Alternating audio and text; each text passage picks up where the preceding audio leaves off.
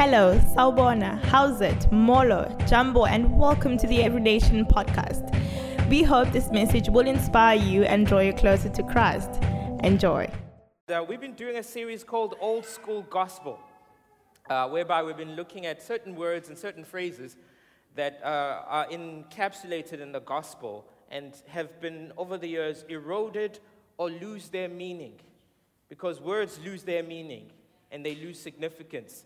And they become what we call cliche. But we just want to, as we go through the series, we're just going back at those words and emphasizing the importance of them and actually having them as part of our lives and embracing them. Wayne started off with sacrifice, that the gospel requires us to sacrifice. Jesus says, if you love your life, you'll lose it. But if you surrender your life, you will save it. So that there's certain parts that we need to let go in order for God to bring in the new, for us to receive the newness in us. Humility. That one slapped quite a lot. Enough said on that one. Let's move on. Authority. That God works with authority. That He is the authority. That He places people into different authorities, and our part is to honor that God-given authority at all the time in order for God to bless us and for Him to have His hand on us. And today, I have a very interesting job on talking about morality. Just the day after Durban, July. I feel like I'm about to read. I feel like my job here is to bring out the book of Leviticus and start reading. And just keep reading. If you do that, we'll take you to the edge of the city and we'll stone you. If you do that, we will not meet with you. If a goat does that, we will do that. But my intention is not to do that. I'm really trying not to do that today. Before I start, I want your help with a little bit of a reading exercise. Are we ready? Yes. All right, cool. There's a reading exercise I want to do. AV, would you mind showing me that first word? Okay, please, we all read this word? Okay. Into. Some people say into. That's fine. A little bit over eager. Okay, the next one. It's not into yummy. Okay, but you guys said it was into, so now this is into yummy. Okay, the next one.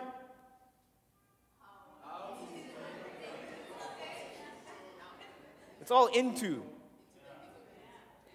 It's I-N-T-O. It sounds the same.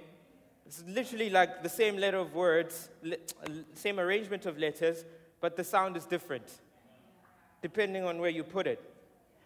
I would like to put it to you today that morality is just like that. That sometimes what people see and think, okay, this is what morality should be, is not necessarily what God puts it out to be. Is that, we need to reframe and rethink and reimagine the thing called morality, because immediately in a church setting, when I get up here and I want to talk about morality, the first thing that comes into mind is a list of rules and regulations that everybody should follow. That's into. That's into. Let's talk about into today. All right? Let's turn to the book of Daniel, chapter 3. Book of Daniel, not the rugby player, the prophet. It reads like this. So at that time, when all the people heard the sound of the horn, flute, harp, and lyre in symphony with all kinds of music, all the people, nations, and languages fell down and worshipped the golden image which King Nebuchadnezzar had set up. Therefore, at that time, certain Chaldeans came forward and accused the Jews. They spoke and said to King Nebuchadnezzar, "O king, live forever. You, O king, have made a decree that everyone who hears the sound of the horn, flute, harp, lyre, and psalter, and symphony with all kinds of music shall fall down and worship the golden image.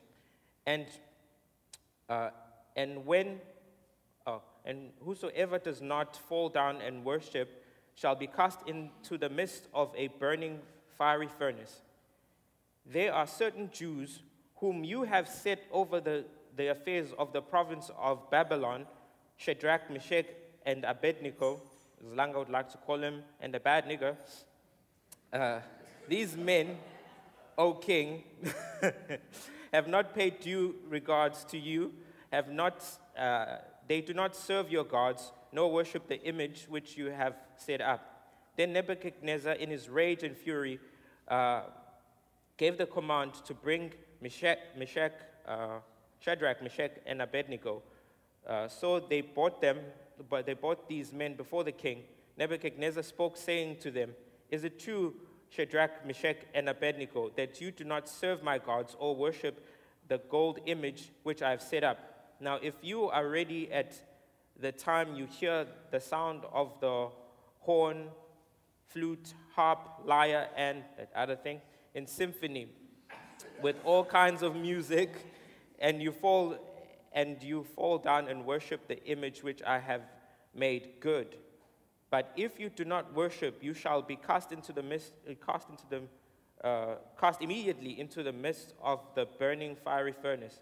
And who is the God who will deliver you from my hand?" Shadrach, Meshach, and Abednego answered and said to the king, O Nebuchadnezzar, we have no need to answer you in this matter.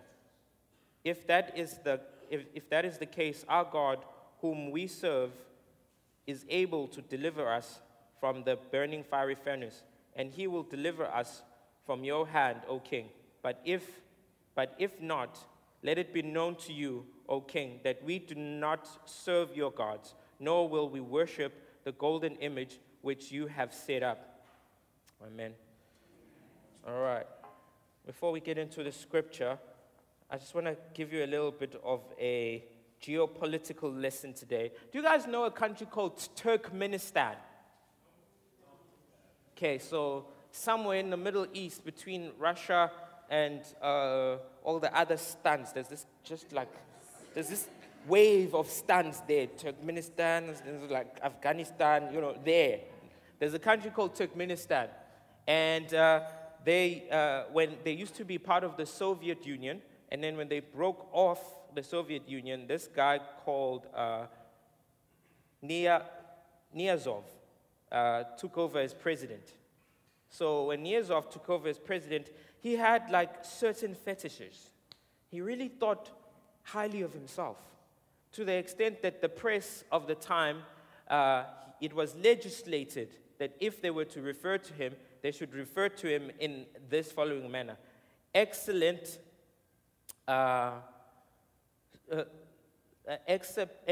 super muta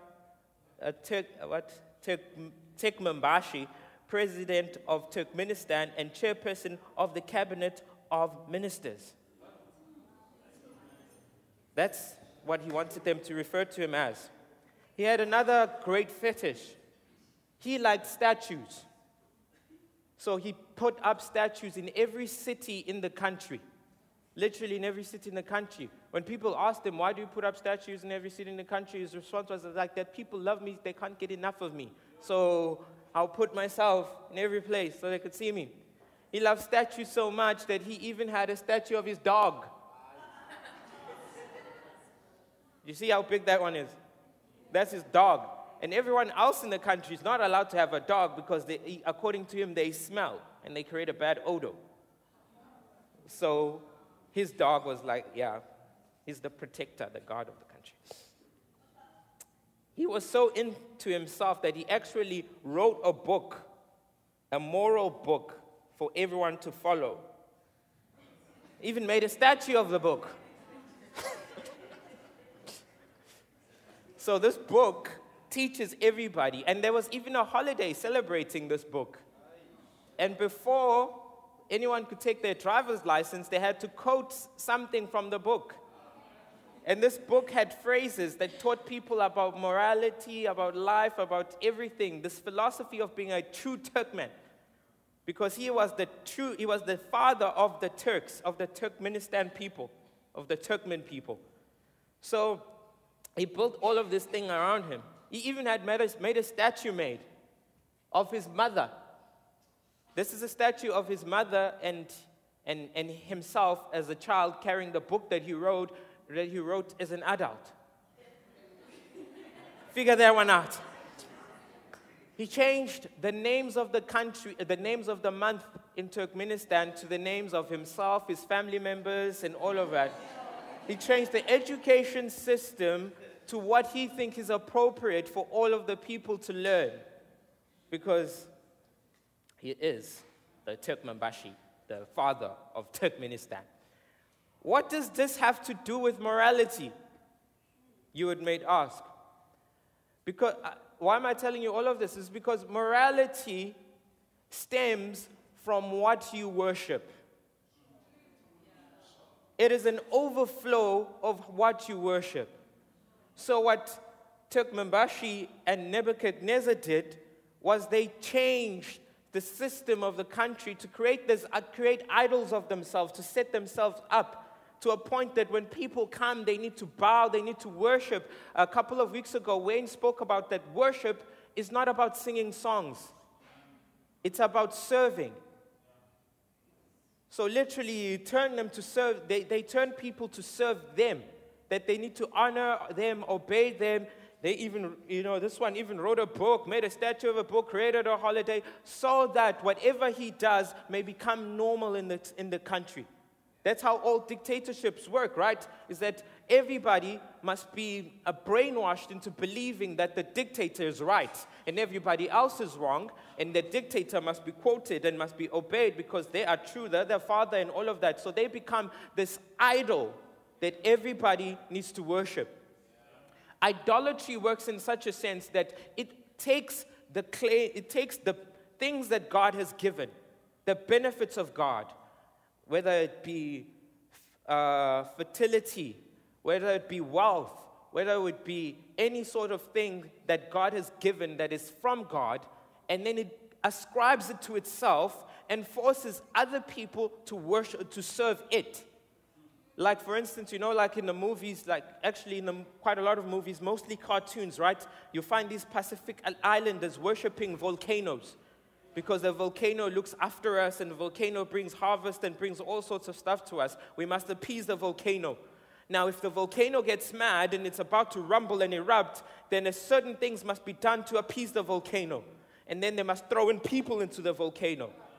Because of idolatry, it has shaped the morality of those people. The president of Turkmenistan tried to do was he shaped morality of the nation to determine what's wrong and what is right. God is meant to be the one who determines morality.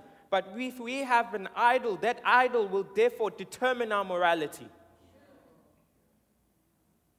Romans 1, verse 25 says, because they exchanged the truth about God for a lie and worshipped and served the creature rather than the Creator, who is blessed forever. Amen.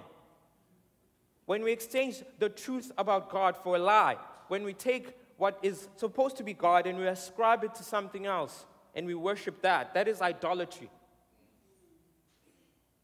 But we're sitting here in South Africa, sun is nice, there's no dictatorship, we're not forced to do anything, right? Like, we're good. If we want to go to church, we want to go to church. If we don't want to go to church, we don't want to go to church. There's no one trying to indoctrinate us, even though people try, but we are South Africans, we are stubborn. And we hate statues. Like, so much. We destroy and burn them down on a regular. We have a problem with statues. Nobody's going to put up an image and tell us to worship it. But we even have a greater problem. We still have an idolatry problem. In all our liberty, in our modernness, we still have a very big idolatry problem. What is our biggest idol? Our biggest idol is self. King Mimi the First That is our biggest idol. John says in 1 John 2, verse 16, it says, "For all that is in the world, the desires of the flesh, the desires of the eyes, the pride of life." All that there is in the world, if you take everything that is wrong with the world, you can break it down into those three categories. And if you notice, there are we all have flesh, we have eyes, and we have desires and all of that. And that is why we struggle with idolatry, the desires of the flesh. We can create such interesting understandings and teachings around things that pleasure us so that we can get away with certain moral things. People literally can stand and talk about how monogamy is oppressive. It's oppressive. It's not aligned with human nature. It's not like even if they don't believe in evolution, they'll go down to Darwin and be like, it's evolutionary impossible for human beings to be monogamous, because if you look at the apes and all of that, monogamy is not a thing. If you look at lions, there's one big lion and a whole lot of lionesses. That's how it's supposed to be. Because there's a certain idol at the center that must be appeased, so morality must be formed around that.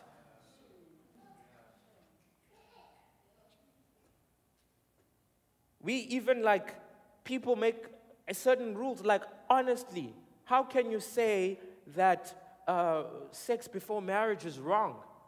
You need to test it out.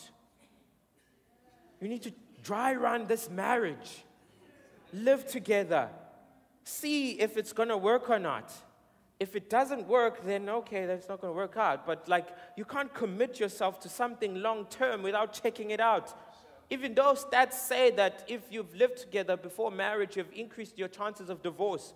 But we ignore that. And we embrace that one because it embraces the idol. Self. I was watching the news over the past week, and a very heartbreaking thing happened in East London. The whole Enyobeni Tavern story. And it was all over the news, and people were making videos about it. And one of the things that I watched, and it almost broke my heart, I was watching this teenager talk about what happened. And she was so we were all there at the party having fun, and then it was so full, and people couldn't get out because it's too full, and other people were trying to get in. But then some of us tried to get out and leave because it was too full.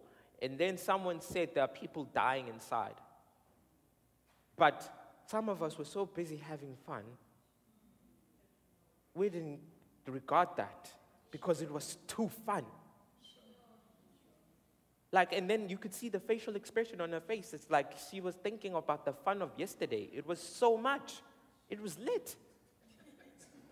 Never mind the consequences. If I die, I die.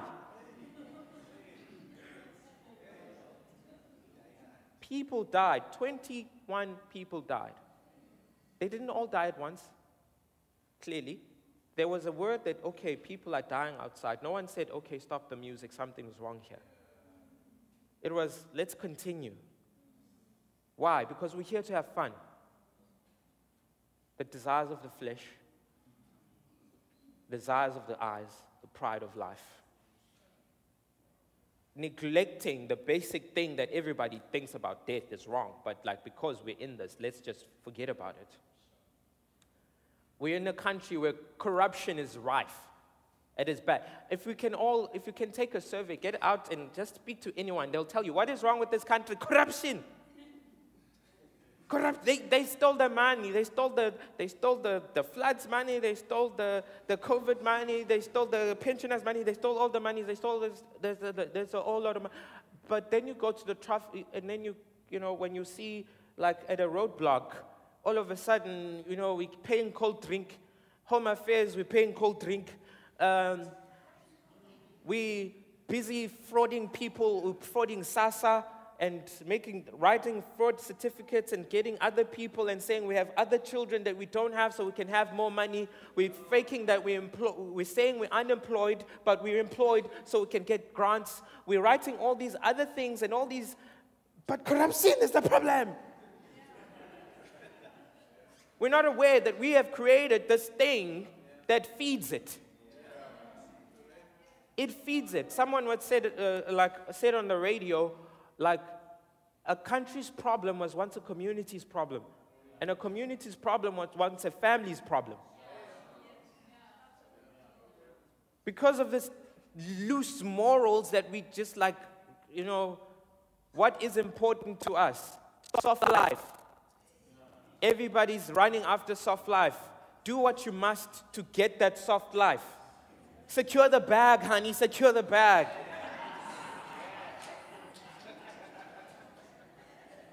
These days, all you need is this tiny little cell phone and an internet connection so that you can become a porn star and make more money than your average person makes in a day.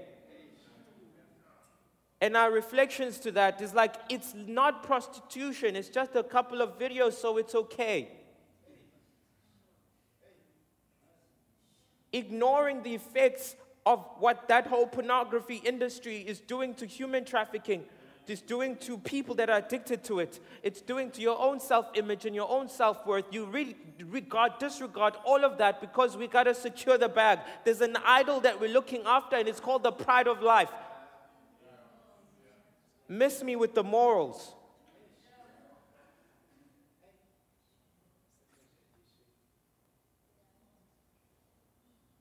And also, like, I'm sure sometimes we can look at that and we'll be like, I'm not doing all these things, right? We're all in church. Hallelujah, amen. Praise the Lord Jesus.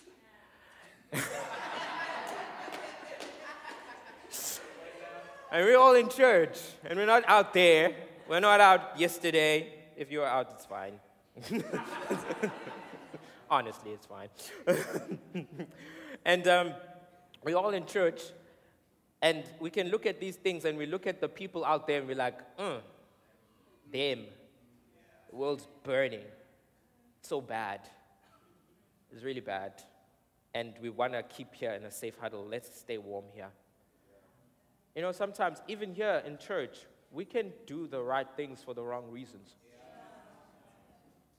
We can still serve the pride of life, the lust of the eyes, and the lust of the flesh in here, in church. A couple of years ago, we used to run this series called a relationship series. It varied. We have different topics. We had like all sorts of things. It's similar to what you girls were talking about, right? Slightly different. There was this other thing that I didn't talk about it, disclaimer.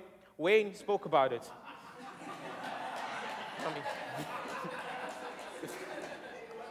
It wasn't me. It was called How to Find the Right One. Clearly, I'm not that great in that department, so I'm not qualified to talk about it.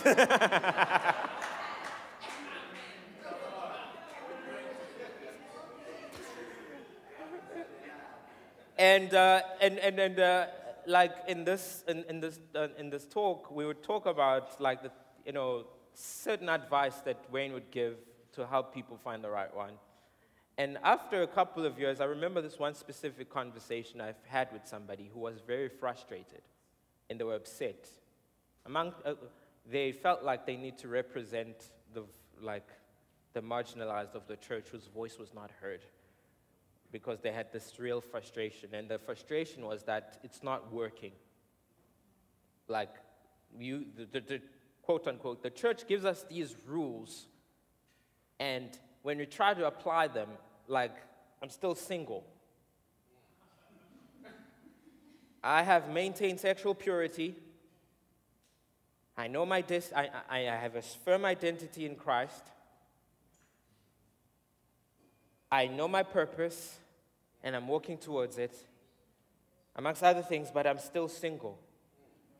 We need to change these things. And, like, I had to just, step back a bit and be like, hold up. They were not rules. No one said, in this church, if you do that, you do that, you do that, you do that, then you're allowed to jola. No one said that. No one has said that. Those things Wayne was talking about was that for the benefit of you as a person, as an individual,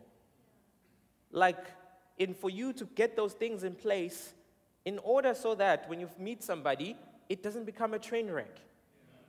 But because in our minds, we have this do-reward thinking. I must do in order to be rewarded. And we take that to God and be like, God, I have not, porn is not my problem, this is that, therefore I deserve certain things.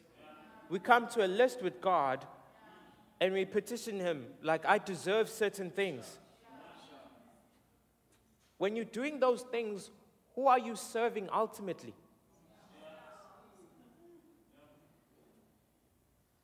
When the heart attitude is, I've done this, so therefore I deserve, you are no longer in the realm of serving God, you're in the realm of serving self. When we complain and grumble about the things that God has not done, it's no longer about God, it's about self. C.S. Lewis puts morality in this way. He says, when a ship finds itself in the middle of the sea, there are 3 questions that it must answer.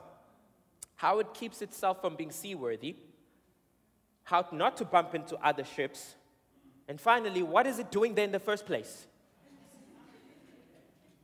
How to keep itself seaworthy. How do you keep yourself from being a train wreck? How do you keep your life from not being a mess? How do you stop from affecting other people from becoming a mess? And ultimately, what is your purpose in life?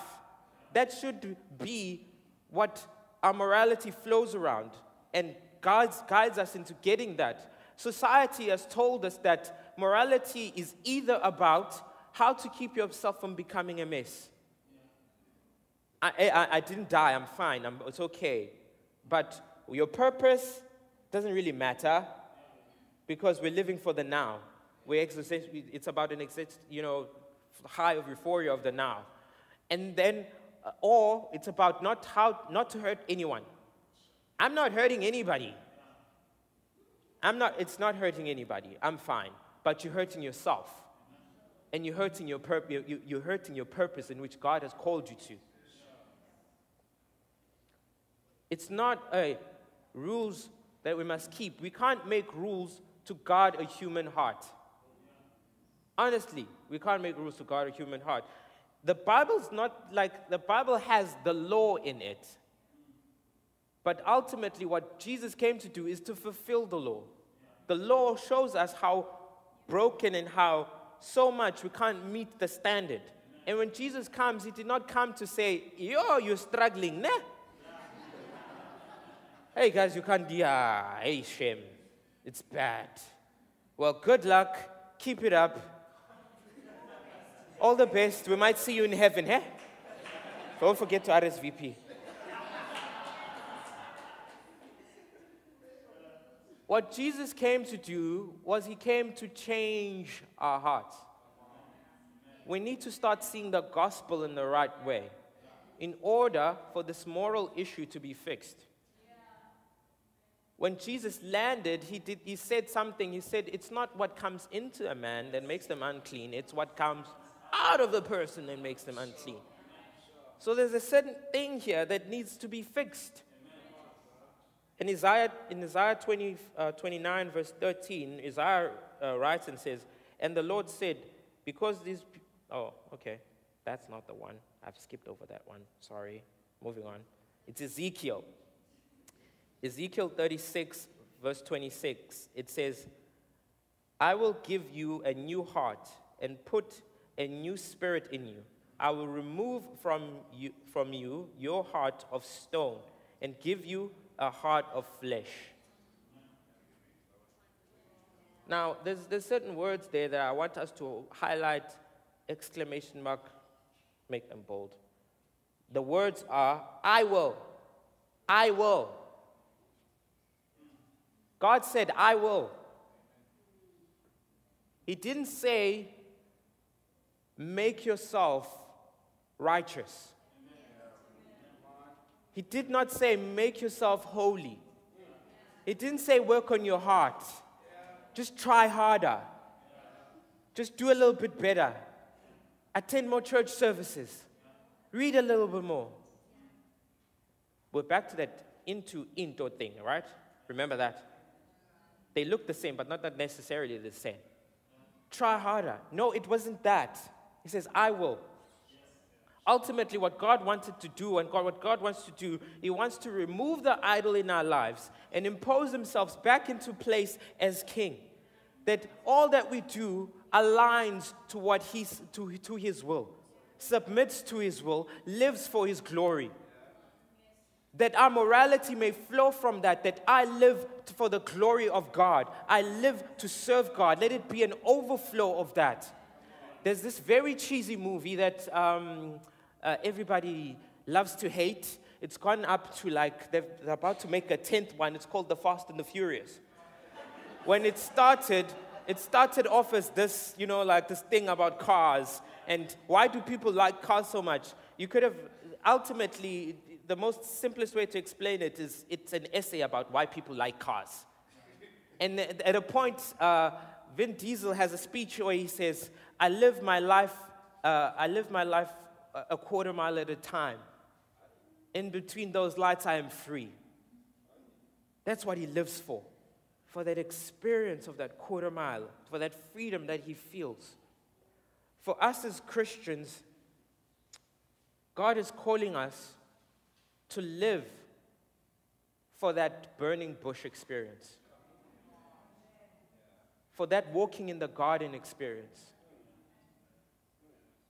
for that baptism in the Jordan experience, for that the Mount of Transfiguration experience, ultimately for the eternal experience of being in one with the one truly and holy God. That's what should be our main purpose and our main aim. And if we do that, everything else will fall into place. The more we behold God, the more we become like Him. And for who He truly is. Because sometimes we think we're beholding God, but we're following human traditions and human laws. Back to that scripture that I missed. Like Isaiah says in Isaiah 26, he says, these people draw near to me with their mouth, and they honor me with their lips, whilst their hearts are far from me. And their fear of me is in commandments, is commandments taught by man. We need to move from a morality that is based on commandments to a morality that is based on conviction.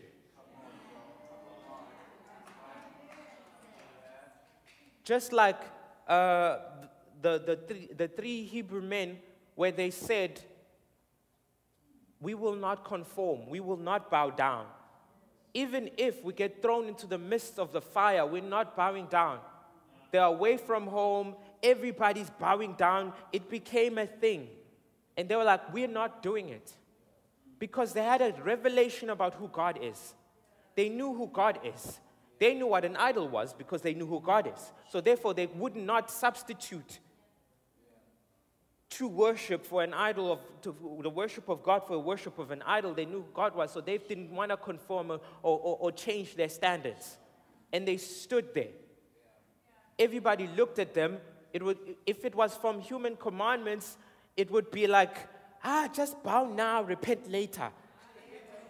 If it was from commandments, we'll find a loophole that says, technically, God wants us to be okay and all of that, and, become all things to all men that you might save some. When in Rome, do what Romans do. So let's just bow a little. It's fine because, we can find loopholes around it. Instead of living from a conviction of, I have tasted and I have seen the glory of God and I am not turning back. I will not be shaken. We are living in such a perilous time in this world and in this country where we are throwing away moral values left, right, and center for the pursuit of a good life, for the pursuit of a soft life, for the pursuit of a comfortable life, as we are more than now than ever as Christians, we need to have convictions about what God is calling us to. Like I think 2 days ago, I was reading the book of Acts. I think it's Acts 25, 26 to 29. No, 28. It ends at 28, not 29. And Paul was in a ship and he was going to Rome. And he was sitting in the ship. Before the ship takes off, he tells everybody that, God has said this, that we're all going to be okay, and we'll go to Rome. They ignore him, like, whatever. And then troubles comes. Problems strike. And everybody got thrown into a panic. To a point that they were not eating. It was just miserable for 14 days. They didn't see the sun. They didn't see the moon. It was just miserable. And then Paul gets up and he speaks. And then now they listen to him. Now he's worthy of being listened to. After that whole Enyobeni incident, I don't know how many times people were starting to share clips of saying, take your children to church. How many times we're going back to that morality that we thought was archaic, was pointless, was for the 19 Donsamehlo ages ago. And now we're moving back to it because there's a certain thing there's an ancient fact that never changes. It's called the truth. No matter how advanced we get, no matter how enlightened we get, no matter how woke we get, no matter how socially conscious we get, the truth remains the truth. The human machine functions the same way it did in the Garden of Eden. It still functions the same way. Church, we're called to stand up, to be counted, to be a city on a hill, to stand up so that people can see. They might make fun of you now, but Jesus said wisdom is proven right by its fruits. Just let it grow all together. At harvest time, you will see the wheat from the chaff. Let's not be eager to conform. Let's not be shaken and pulled back and forth and, feel like an outcast and all sorts of that. Remember, fix your eyes on the Lord. Fix your eyes on the prize. Who is at the center? It is God. It's not the approval of man. It's not about the pride of life. It's not about what my neighbors are going to say, what my friends are going to say. Like, it's not, we are more than our desires. We are more than our sexual instinct. We are more than our sexual preferences. We are called, we are made in the image of God, so therefore let us truly worship God and delight in Him. Can we all please stand?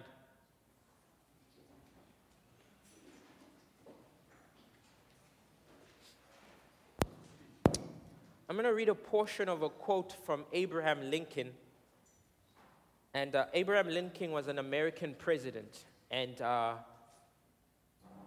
he was a president of America in the midst of a civil war in America. The North states were fighting the southern states, and the fight was about slavery, of whether slavery should be abolished or should be kept. And he's speaking from an American perspective, and he said, we have been the recipients of the choice bounty of heaven. We have been preserved these many years in peace and prosperity. We have grown in number, wealth, power, but we have forgotten God. We have forgotten the gracious hand which preserves us in peace and multiplied and enriched and strengthened us. And we have vainly imagined in our in the deceitfulness of our hearts that all these blessings were produced by some supreme wisdom and virtue of our own. Intoxicated with unbroken success, we have become too self-sufficient to feel the necessity of the redeeming and preserving grace, too proud to pray to the God that made us. To some extent, we can agree with that. but to another we can't relate because as South Africans, for some of us, we have not had quite a lot of success. We have not enjoyed prosperity. We feel like we have not enjoyed all of those things. But we have turned that whole thing to the other extreme, where we have felt so much poverty that we have cast off God. We have felt so much pain that we feel like we need to take things into our own matter. And we want to strike out on our own.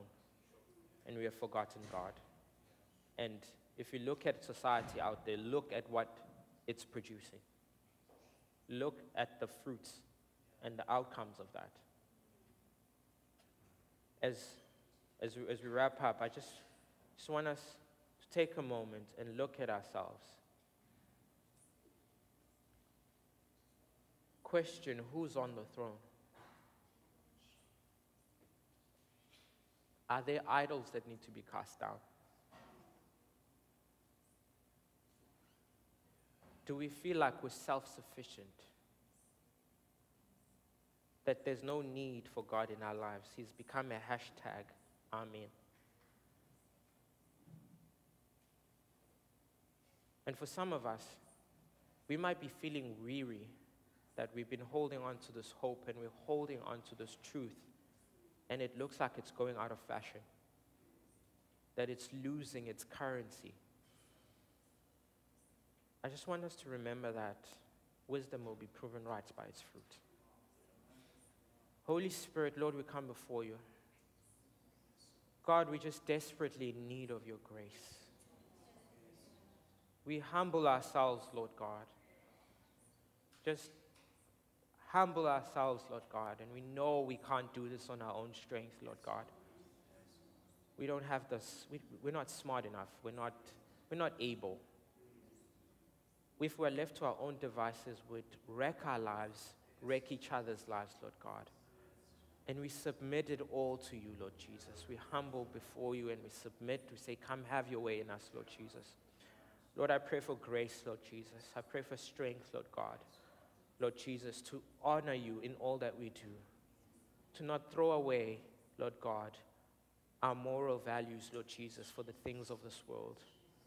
Jesus, to trust in you that in all due course, Lord God, you'll make all things right in us, Lord God, that you will do right by us, Lord Jesus. We bless you, God. In your holy name I pray. Amen. Thank you for tuning in. For more messages like these and other resources, you can visit our website at iandurban.org. Remember to subscribe to our podcast channel to stay up to date with the latest sermons. Be blessed.